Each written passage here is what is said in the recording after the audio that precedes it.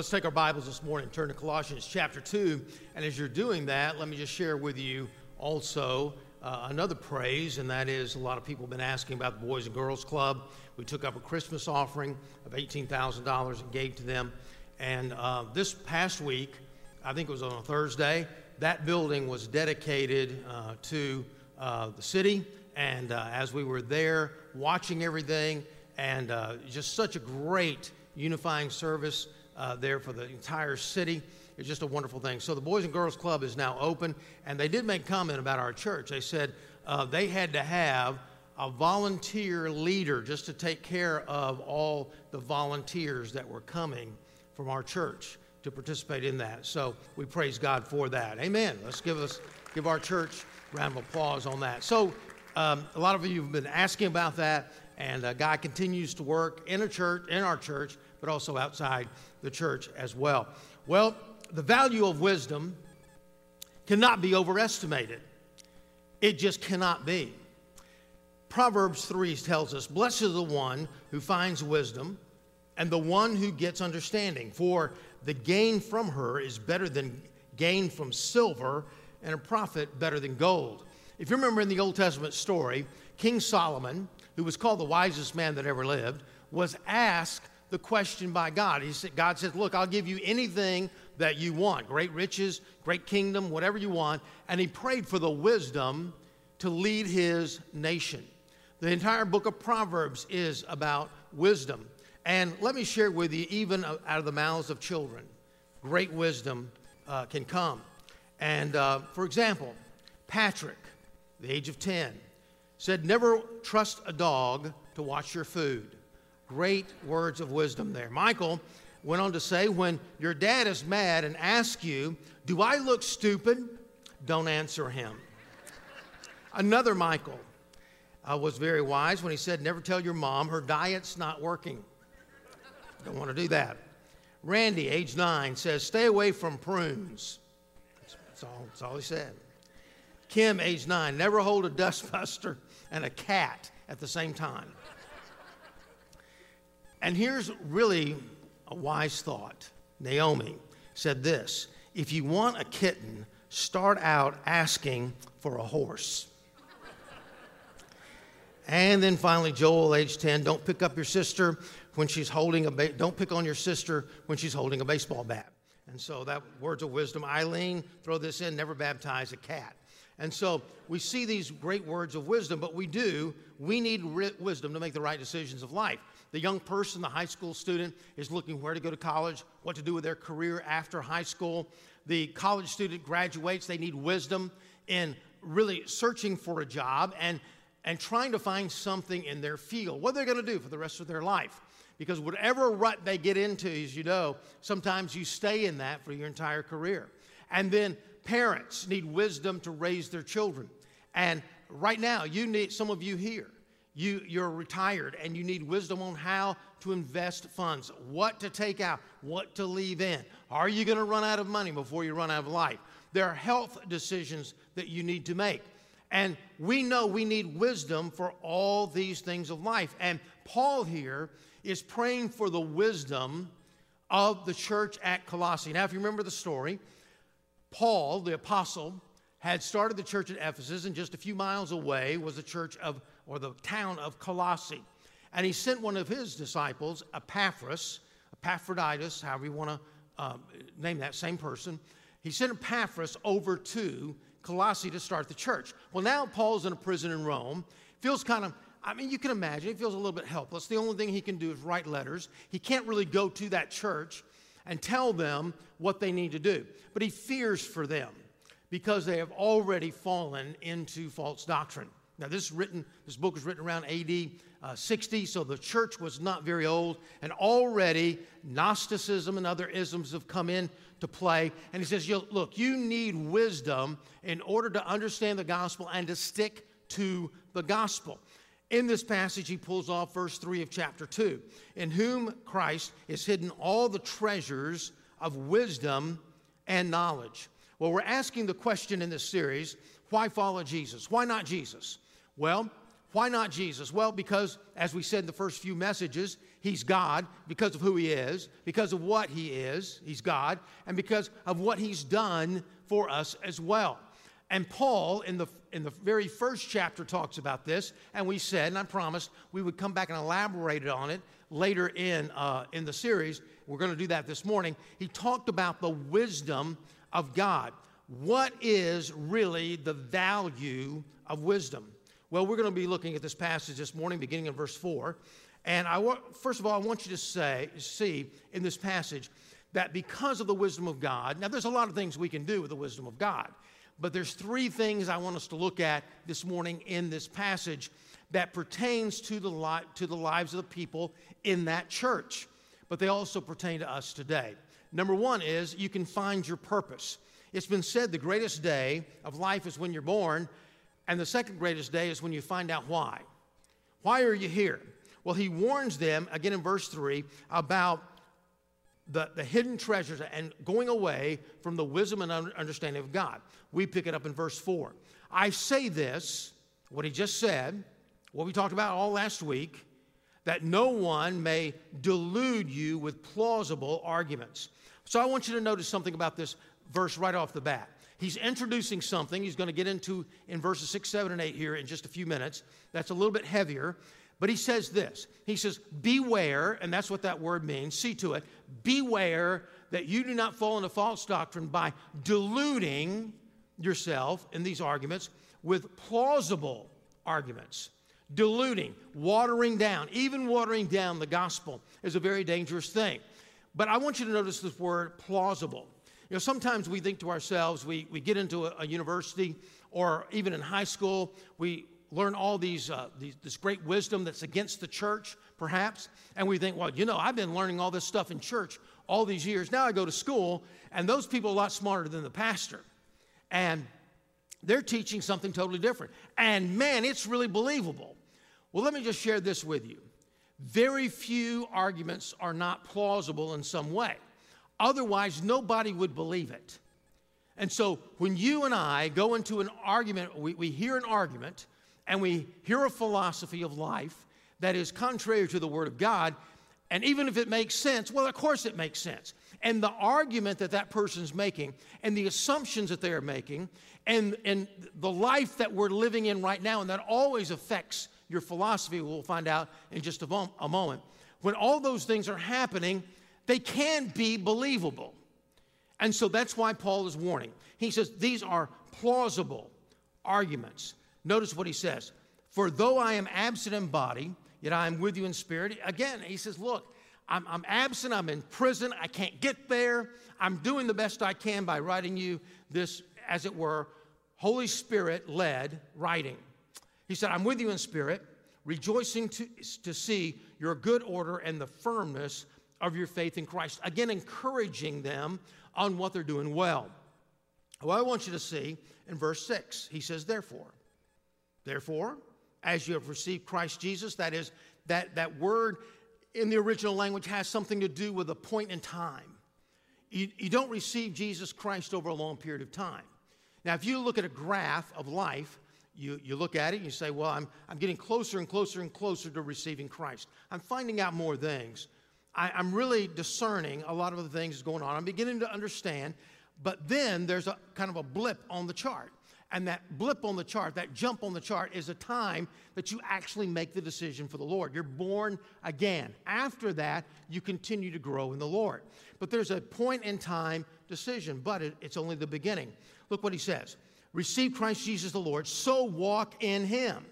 So this is a continual action in the Greek, original language. You're continually, after you receive Christ, you continually walk with him. How do you do that? Well, you're rooted.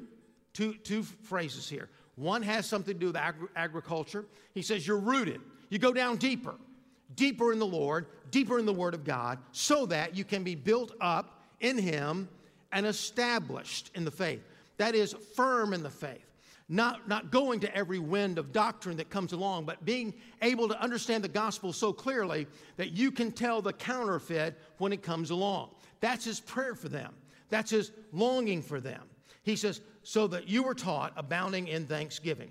We're seeing here that you and I, as we have received Jesus Christ the Lord, it says, so walk in him. How did you do that?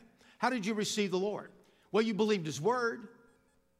No one ever received Jesus Christ for who he really is without believing the word of God. And therefore, you were humbled by all that, knowing that you were a sinner, you could do nothing to save yourself, you're out of the saving business, and then you submitted to the Lord and invited Jesus Christ into your heart in that submission. How do you walk in him? Same thing. You believe his word. You humble yourself, you walk in humility, not looking at the things of this world and the doctrines of this world and the philosophies of this world, thinking somehow those things know more than God knows. You humble yourself before the Lord, and then you walk in him by submitting to him every single day.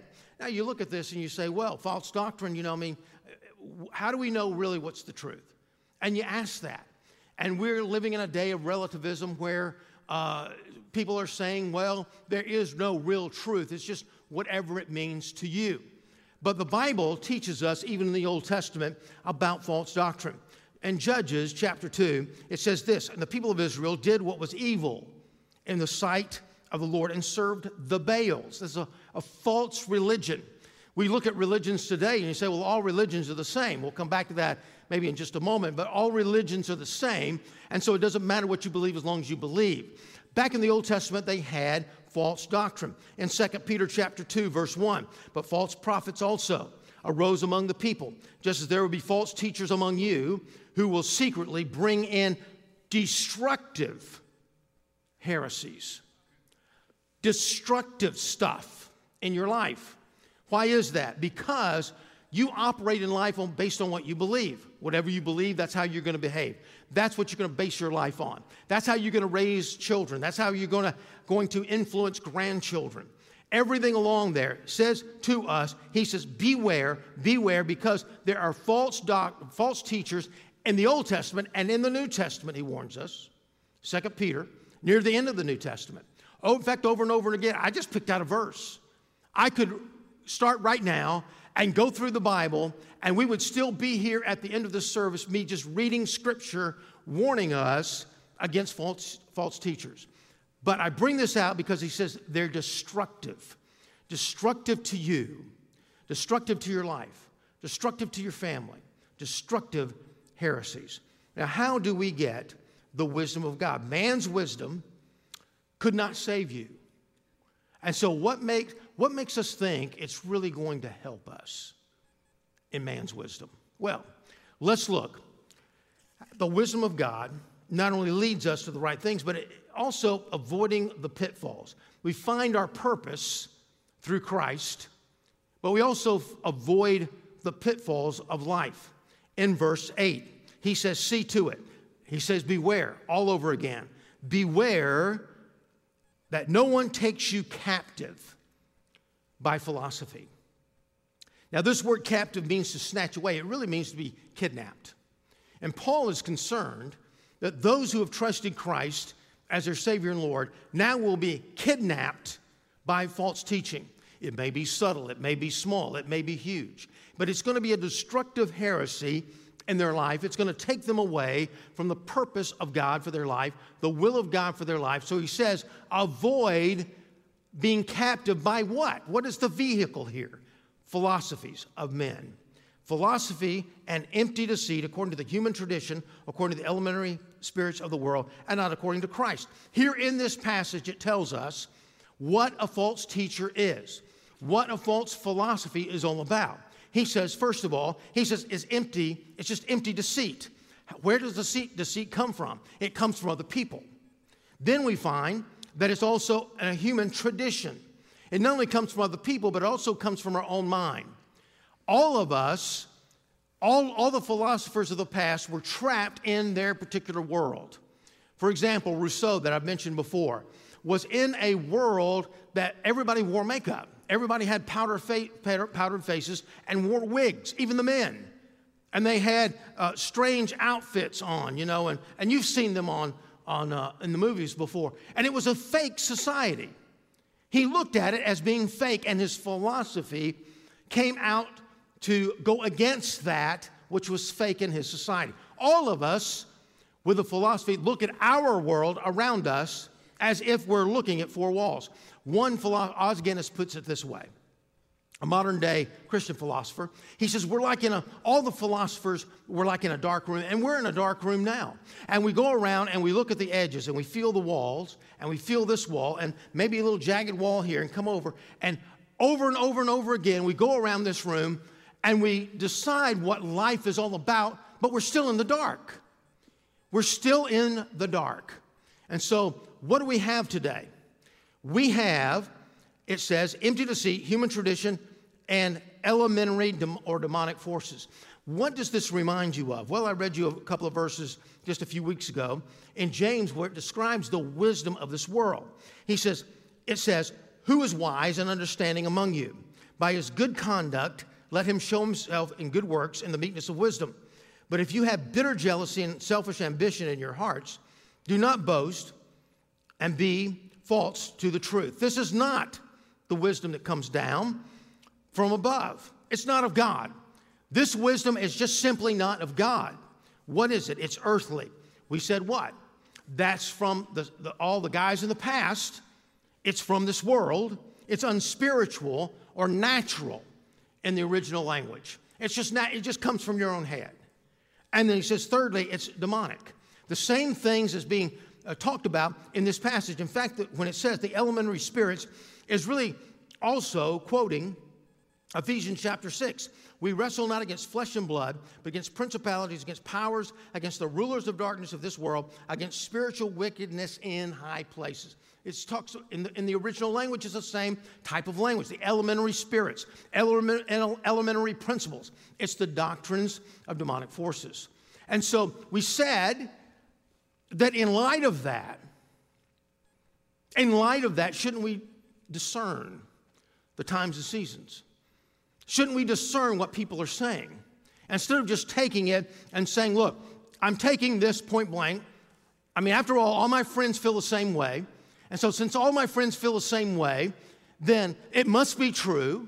Everybody's saying it. Television's saying it. The internet's saying it. The influencers are saying it.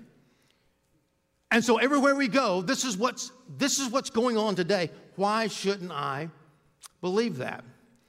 And so you believe it. And sometimes we believe it with great conviction. And we've never questioned it. Simply never questioned things that are outside of the will of God. Because James also, remember, he said also in this passage, he says the wisdom from above is pure, peaceable, gentle, open to reason. Are you listening? Full of mercy and good fruits, impartial and sincere. That's the wisdom of this world, a wisdom of God. So when we take on the wisdom of this world, all we're doing is walking around in that dark room with everybody else. And you say, but Pastor, again, these people are so much smarter than me. How much smarter do we say they were? Somebody tell me. Hold up your hand and tell me. About that much. Remember the illustration of the Empire State Building? Man, when you're sitting on the ground, you're looking up, you see all these buildings. You say, man, that building's a lot bigger than the rest of them. You get an airplane flying in, you're flying low, and you say, oh, yeah, I can see it now. You know, it doesn't look quite as much different, but boy, it's different. But you go to outer space, or you're flying over New York, and you're flying high, and you're going to another city, and you're looking down, you can barely see the Empire State Building. And if you do spot it, it doesn't look any bigger than the rest of the buildings. So to a God, for me standing at the base of the Empire State Building, man, everything looks so big. For me, as a human being, to discuss something maybe with a college professor or one of the great minds of our day is a big stretch. But for God, it's not at all. For God of this universe who looks over this world, dear friend, when you take that into consideration, they are about this much smarter than the average guy. It's the wisdom of the world. So what do we have? Well, we have pragmatism today. Most of us live in that, started by really John Dewey. We live in pragmatism. But it's getting to the extreme today where you come to somebody and share Christ with them, and you talk to them about the Bible, and they're not interested in all your apologetics anymore. And what I mean by that, defending the faith, defending, oh, the Bible comes from this, and you can tell because of this kind of argument for God and that argument for God, and how the Word of God came about. And they're not interested in any of that. Most people are interested, does it work? That's all. Is it going to work for me? Tell me how it works for you, so maybe I can decide whether it's going to work for me. All pragmatism, because all truth now is relative. Even though it's not anymore, but that's been what's been going on in the 90s and the first 10 years of this century. Relativism, that there is no absolute truth. None. Comes from founder of that would be George Hegel. No absolute truth. But also today now we've gone to something else. And I would call it ostracism. We are canceling out those who don't believe like we believe. Why is that? It's because of the group around us. Dr. Kipling Williams said this: ostracism is an act of ignoring or excluding of an individual or group because of actions or beliefs, or basically canceling them out. You unfollow someone. You don't talk to them about anything. You just unfollow them on Facebook. No answer to emails. Whistleblowing. How about that one? I remember a pitcher for the Atlanta Braves a few years ago, and he was a young guy, about 23, 24 years old, and kind of struggling, doing okay. He comes out and throws an 8-inning no-hitter, and he's in the 8th inning, and I'm watching the game. I've only seen a couple of no-hitters in my life, and they've all been on television, but I'm watching this game, and he gets the first guy out, and he gets the second guy out, and finally, you know what happened, right? Line drive single to left field, base hit. Ruined the no-hitter. Well, they're interviewing after the game, and he's real humble about everything, well, the team, well, blah, blah, blah. And it gets that night. I mean, no sooner than that interview was finished, somebody came out and revealed something that he had written in social media 7 years before as a teenager, and he got canceled out. Never really recovered. You got a guy who works for ESPN, does the sports, college football. One of the really good running backs of yesteryear. If I were to mention his name, you would know many of you would know who I'm talking about. He goes back to Texas, runs for Congress, and because of his religious convictions, his Christian convictions, they don't always line up with ESPN. They fired him. Don't want any part of you. Canceling out. What happens? What are the responses to this? The dangers of all this is this. If you fear you don't want to be canceled out. I mean, you got a business, right? You don't want to be canceled out. You don't want to lose all your friends. You don't want to be like one of those guys that came up to me and said, well, if somebody votes for this person, I don't even think I can love them. And I said, well, you call yourself a believer? I don't think I can even love them. So we don't want to be canceled out, so we go with the group. We don't ask questions.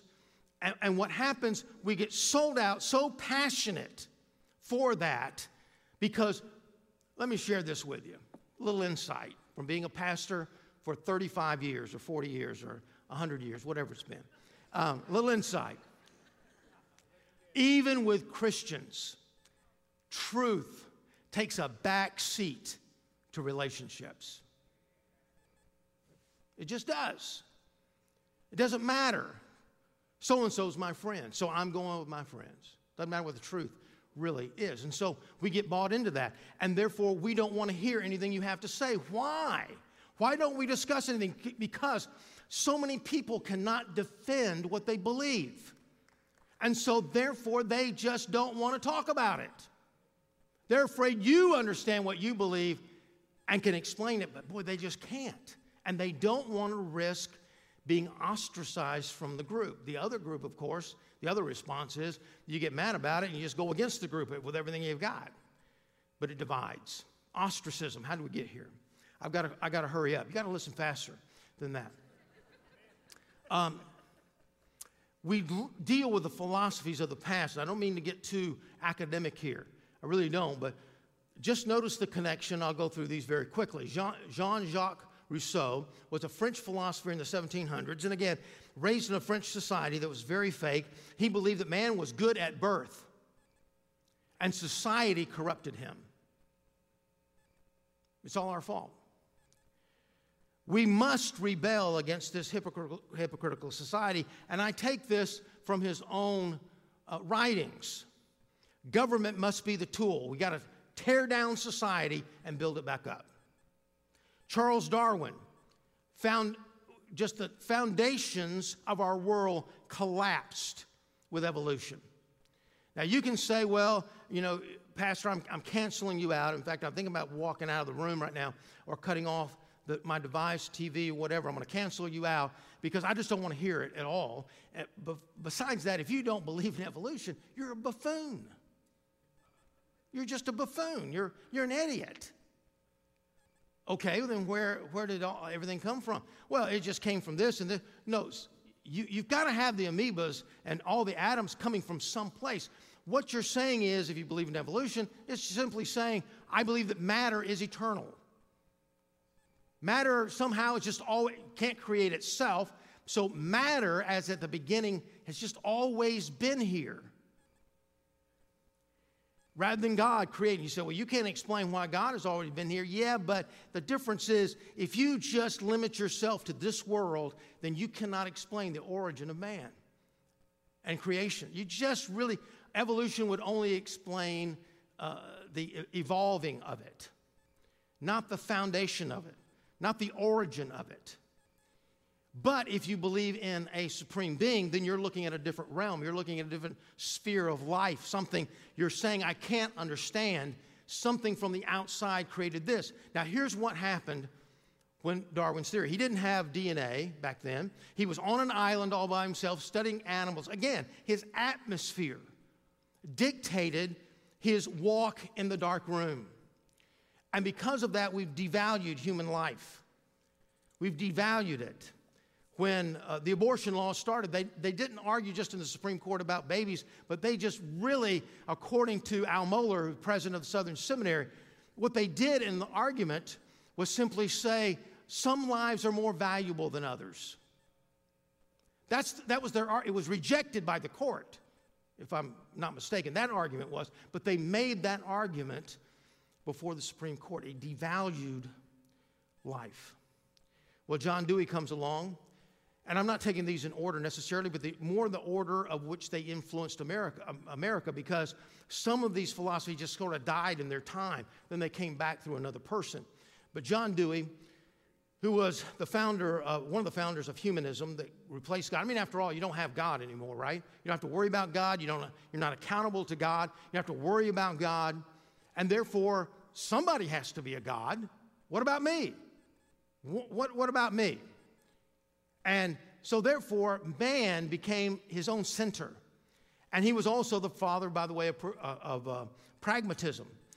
He is the father of, considered one of the founders of progressive modern liberal arts education. And his goal, one of his goals, was to take God out of the public schools. Now, you may disagree, separation of church and state, but I'm just giving you a little history here. Prior to 1947, when the Supreme Court ruling was made here in America, and prior really to the 1940s, no one ever considered taking God out of the public schools. We lived 175 years without even approaching that subject. But because of all these philosophies that's gone before, all of a sudden we look and say, well, separation of church and state doesn't mean that the church is no longer able to establish a religion like they did in England, and that's where it came from. Again, it's in our room. We made the law in our room. Our room said, in the founders, in this dark room, we can't have this because look what happened to us in England. We had to leave England because of a state religion. So we're not going to have that. Well, we've turned that into taking God out of everything, and that was the goal of John Dewey. After all, you don't have God anymore. Evolution tells us that. Man must replace himself with God. Friedrich Nietzsche, God is dead. And what he was saying was morality's dead. There is no morality. There is no sin. He brought this out from George Hegel, who said that all truth is relative. He said, basically, we have a thesis, and we have an antithesis, and then we compromise. The thesis could be what happened in the 1950s. I Love Lucy. Anybody ever watch that show? Ever? You know what I'm talking about, right? Dick Van Dyke. Ring a bell? Okay. I Love Lucy, Dick Van Dyke. You walk into their bedroom, what do you find? 2 beds. Twin beds. Married people in twin beds. Okay? Why? Well, that was the thesis. You couldn't do that.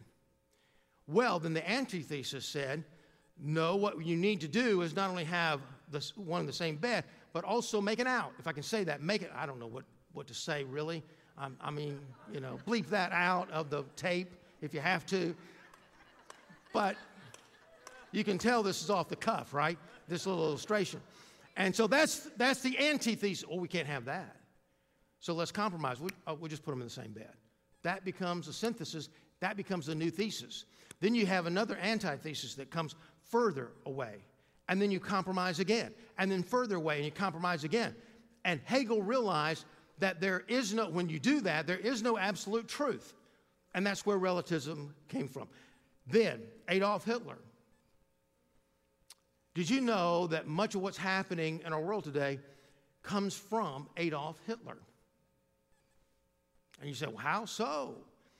In his book, Mein Kampf, he says, in order to take over a culture, you've got to do certain things. 5 of them seem to come out in the book, in the writings. One is that, and by the way, he got his philosophy from all of these people, particularly Friedrich Nietzsche, who said that God is dead, morality is dead, there is no right and wrong. Do what is good that's practical for you and gain as much power as you can possibly gain. He said, look, first of all, you got to have slogans to hide heinous crimes. They killed all the Jews, but they didn't call it, let's kill the Jews. They called it, or they didn't call it genocide. They called it the final solution. The final solution. We have abortion today. We don't call it abortion now. We call it pro-choice. And we go on both sides, by the way, of the aisle. Just do something that seems a little, let's rename it to make it sound so good. He says you got to do that. You got to appeal to the emotion and avoid the truth that you do not agree with. Avoid it. The news media. You don't put on things that you don't agree with. That he got hold of the media. And that's the 5th step, by the way. Number 3, you capture the schools. When they were leaving school in the Third Reich, they believed with everything you say, well, we blame them, we blame the kids, I understand. But that is exactly what they were taught. They captured the public schools. Number 4, you crush your enemies. They do nothing right. Nothing. If they do something right, you either avoid talking about it or you talk about something they did it for a bad motive. Or, yeah, you can talk about this, but let's talk about this. He crushed his enemies. He never gave them credit for anything, ever. Finally, the media has to be on your side. And in our country, it's different. It's all voluntary. But he captured the media. He indoctrinated them, and they followed him to the end, all the way to the end. And we have that. We have a lot of that going on in our nation in different groups. Karl Marx comes along and puts it all together. And a utopia through economics, really a Christian ethic without God. Let's share everything, but just don't have God involved in it. It's not voluntary anymore. And so what do we have? We have now ostracism, because now we've taken truth out. Let me tell you how important that is. Listen to me very carefully. In China, in 1948, in China, our missionaries were having a very, very difficult time.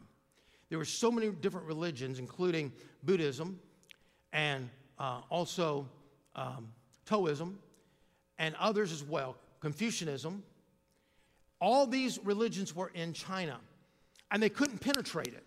What communists did, the communist Chinese government did, was obliterate all the religions. Took them all out.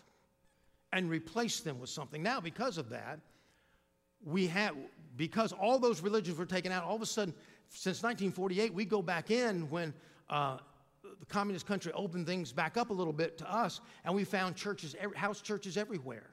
Why? They took away the religion of the people, and then we were able to replace it with God. Now let's draw a parallel. What we've done in our world in the last 20, 25 years is take away the whole concept of absolute truth. For example, I tell you, Jesus said, I am the way, the truth, and the life, and no one comes to the Father but by me. There's only one way to heaven, that's through Jesus Christ. I tell you that with all sincerity. But let me say this. There's no statement that a Christian can make that is more rejected than that statement. Because you're saying, well, then you believe you're the only one that's right. So now, all the truth has been sucked right out of society. And we know that doesn't work. Everybody believes in relativism, but they don't want to be treated relatively. You know? You don't want to do that. So, well, I treated my wife this way just because I wanted to. I treated my husband that way just because I wanted to. I cheated you out of money just because I just felt like that was the right thing to do. No one wants to be treated that way. And all the laws of nature are not relative. None of them are. Man, if I were to drop my Bible, I guarantee you it'd fall down to the floor 10 out of 10 times because of the law of gravity. So why can't we have moral absolutes? So somebody now has come back in and said, my truth, whatever that is, my truth that I have established in my dark room, running my hands along the walls and the corners of the walls, my truth is the truth, and you don't say anything to me about it. It's like a child. One of my granddaughters and I were about to play a game. And she looked at me and she said, Papa, we're playing by my rules and I don't want to hear anything about it. All right? I thought, well, out of the mouth of babes, you know? And that's how we are. Don't talk to me about your truth. I don't want to hear it because I just don't think I can defend mine. So I don't want to talk about it. And then we ostracize people because now it's not truth is relative. It's not relativism. It's ostracism. How can we get the wisdom of God? We get it from the Word of God. But dear friends, it's not an academic thing that I've just been talking about here. It's a spiritual thing. Real quickly, how do we get this into our life? We do it through Jesus Christ. I'm going to skip down to verse 13 in interest of time. And it says, and you were dead in your trespasses and uncircumcision of the flesh. God made you alive together with him, having forgiven us of all of our transgressions, having canceling the record of debt that has stood against us with its legal demands, that he set aside, nailing it to the cross. That's what he did with our sins. He says we were sinners, and we had, because of the darkness that we're in, we can't see the light. God has sent us the light through Jesus Christ. And he says you receive him, and God will cancel out all the debt. He says he disarmed the rulers and authorities and put them in open shame by triumphing over them in him. He went to the cross and he beat the philosophies of this world. He beat the false religions of this world. He says you've received Christ. You have the opportunity now at abundant life. He says I've nailed it to the cross. The picture here, and the church of Colossae would know this. The picture here is in the old days when you were a slave. You were a slave to someone because you had to sell yourself into slavery to pay off a debt. So you paid the debt off. Maybe you worked 10 years to pay off your debt. And the owner, your owner, writes a certificate of debt being paid and therefore setting you free. You would then take that to the gateposts of the city and nail it on the doorposts of the city. He nailed it to the cross the way the certificate of debt is nailed to the doorpost and to the door of the city gate. Having forever put away your sin. Because why? Well, people look at that and say, well, this is a free guy. Free man. I don't have to chase him down. I don't have to arrest him anymore. a citizen's arrest because he's trying to escape. He has been set free. Been set free. And dear friend, you and I have been set free to receive the wisdom of God and to accomplish His purpose for our life by receiving Him. Yeah, you can give the Lord a great round of applause. He deserves it. By receiving Him into our heart. Man's wisdom could not save you. How can it help you now? What do you need to do? You need to follow Jesus. Why follow Jesus? Why follow Jesus? He's God. Why follow Jesus? He died for you on the cross. Why follow Jesus? He is the wisdom of life, the wisdom of God that can keep you from false doctrine and destructive heresies in our life. How do we do this? Colossians 2:6. You believe the things of God. You humble yourself before the Lord. You surrender to Him. Have you done that? Do you have the opportunity to receive all the wisdom of God? Do you have the opportunity to have the abundant life, the Spirit-filled life of love, joy, peace, long-suffering, gentleness, meekness, kindness, self-control? Do you have that opportunity? You do if you receive Christ. You don't if you haven't. He is the key, the foundation to all the wisdom that we've been talking about today. So with our heads bowed and eyes closed, would you make that decision today? Would you make that decision by trusting Christ as your Savior and Lord? Would you ask God to save you and to give you the wisdom that you need in your life? You can do so by praying this prayer with me silently as I pray aloud. You at home, I encourage you to bow your head right now and pray with us. Lord God, thank you so much for loving me, for going to the cross and nailing my sins to the cross and the blood that was shed for me. God, I thank you, Lord, so much for the opportunity to be forgiven, to be given a new life and a new wisdom and the right wisdom in my heart. And Lord, I open up my heart to you. I ask you to come in. Forgive me of all my sins. Make me the wise person that you want me to be. Lead me in the right path. In Jesus' name, amen. Thanks for listening. You can find more sermons and other information at crosslifechurch.com.